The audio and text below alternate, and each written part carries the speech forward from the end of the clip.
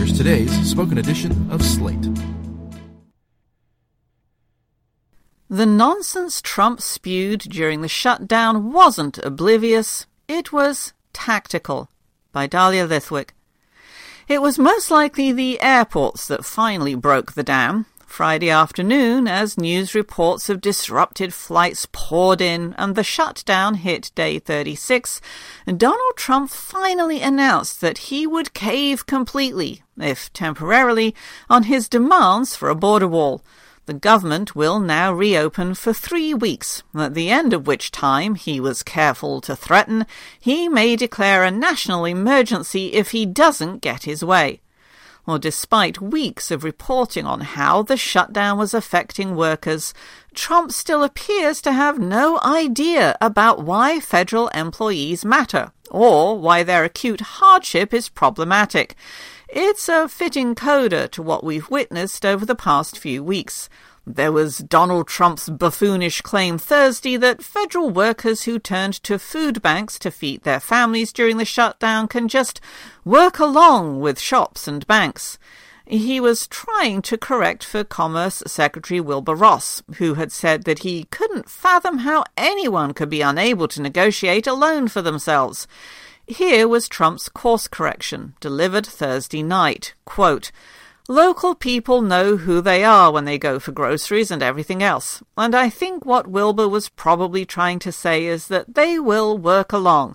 I know banks are working along of if you have mortgages, the mortgagees, the mortgage, the folks collecting the interest and all of those things, they work along.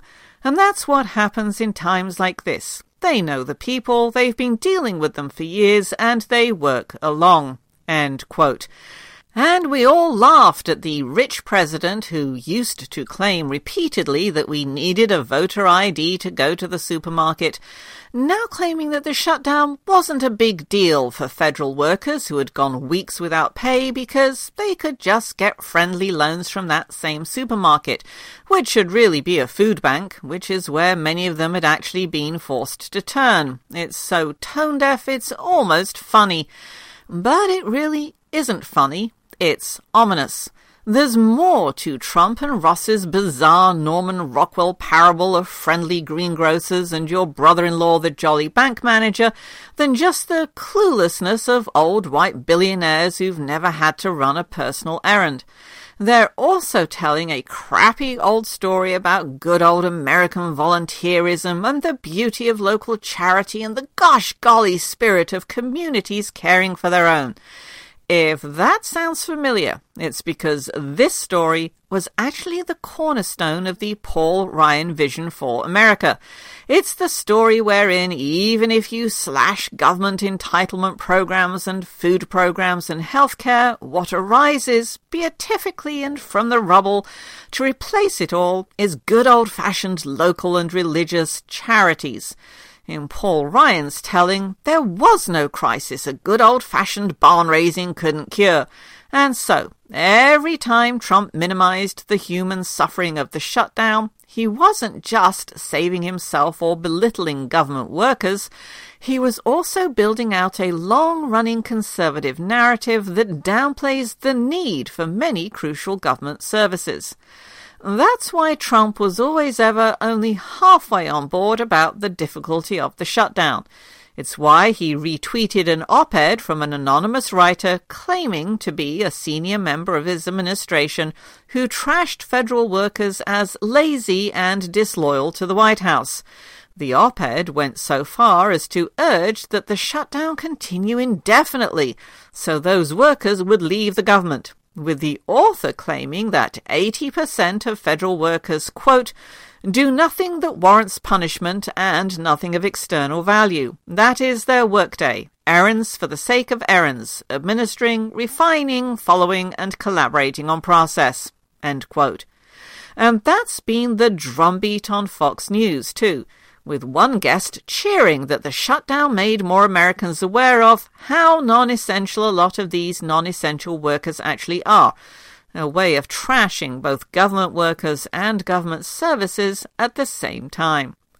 Paul Ryan, who worked for years to promote his view of a society built around his moral vision of elite makers who work and earn good incomes and takers who live on government assistance, argued that private charities should do the bulk of the assistance. Ryan warned in 2012 that the government safety net would turn into a hammock that lulls able-bodied people into lives of dependency and complacency, that drains them of their will and their incentive to make the most of their lives. Mike Conchell, writing about the need for social insurance programs in The Atlantic in 2014, put it this way, quote, "Conservatives tell themselves a story, a fairy tale really, about the past, about the way the world was and can be again under Republican policies. This story is about the way people were able to insure themselves against the risks inherent in modern life. Back before the Great Society, before the New Deal, and even before the Progressive era, things were better. Before government took on the role of providing social insurance, individuals and private charity did everything needed to insure people against the hardships of life. Given the chance, they could do it again." End quote. It's a story in service of the idea that government services, food assistance and housing assistance and services for the poor, can be readily offloaded onto private, especially religious, charities. To hear Secretary Ross and the President discuss the ways in which all of us can have private arrangements with the banker and the grocer who live up the corner from Big Bird is to hear that story told again. Sure, it pinched when the TSA couldn't get our planes out on time, but work being done around housing, food insecurity, and women's shelters? They don't think that should be undertaken by government in the first place. I don't believe the President and Secretary Ross and Lara Trump are actually as clueless about the ways in which the majority of Americans, including government workers, live paycheck to paycheck as they sound. I think they were just making their best pitch for their optimal world, in which virtuous people are virtuous and charity solves our problems rather than government. It's too easy to say that the enduring lesson of the shutdown is simply that Trump and his plutocrat cabinet are hilariously clueless about how most of us live. The real story is much more grim. They are also trying to other us against one another, positing government workers as unpatriotic if they decline to work for free, and lazy for being unwilling to put the president's interests ahead of their own. They're making the same bad argument that I wish had stopped when Paul Ryan departed the national stage, that the best source of aid in a crisis lies in the charity of warm and loving communities, not in government services.